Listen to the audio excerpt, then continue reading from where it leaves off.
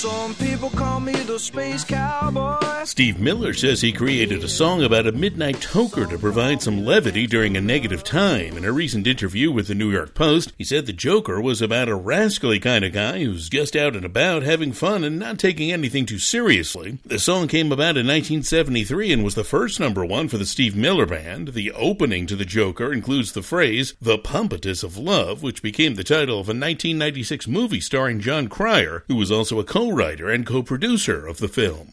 Actress Tatum O'Neal is revealing she overdosed on drugs and suffered a severe stroke a few years ago. The 59-year-old Academy Award winner tells People the incident in 2020 left her in a coma for 6 weeks and that she almost died. O'Neal, who struggled with addiction and was married to tennis great John McEnroe, also admits she went into cardiac arrest and had a number of seizures. She adds she's been working on regaining her strength, memory, and the ability to read and write.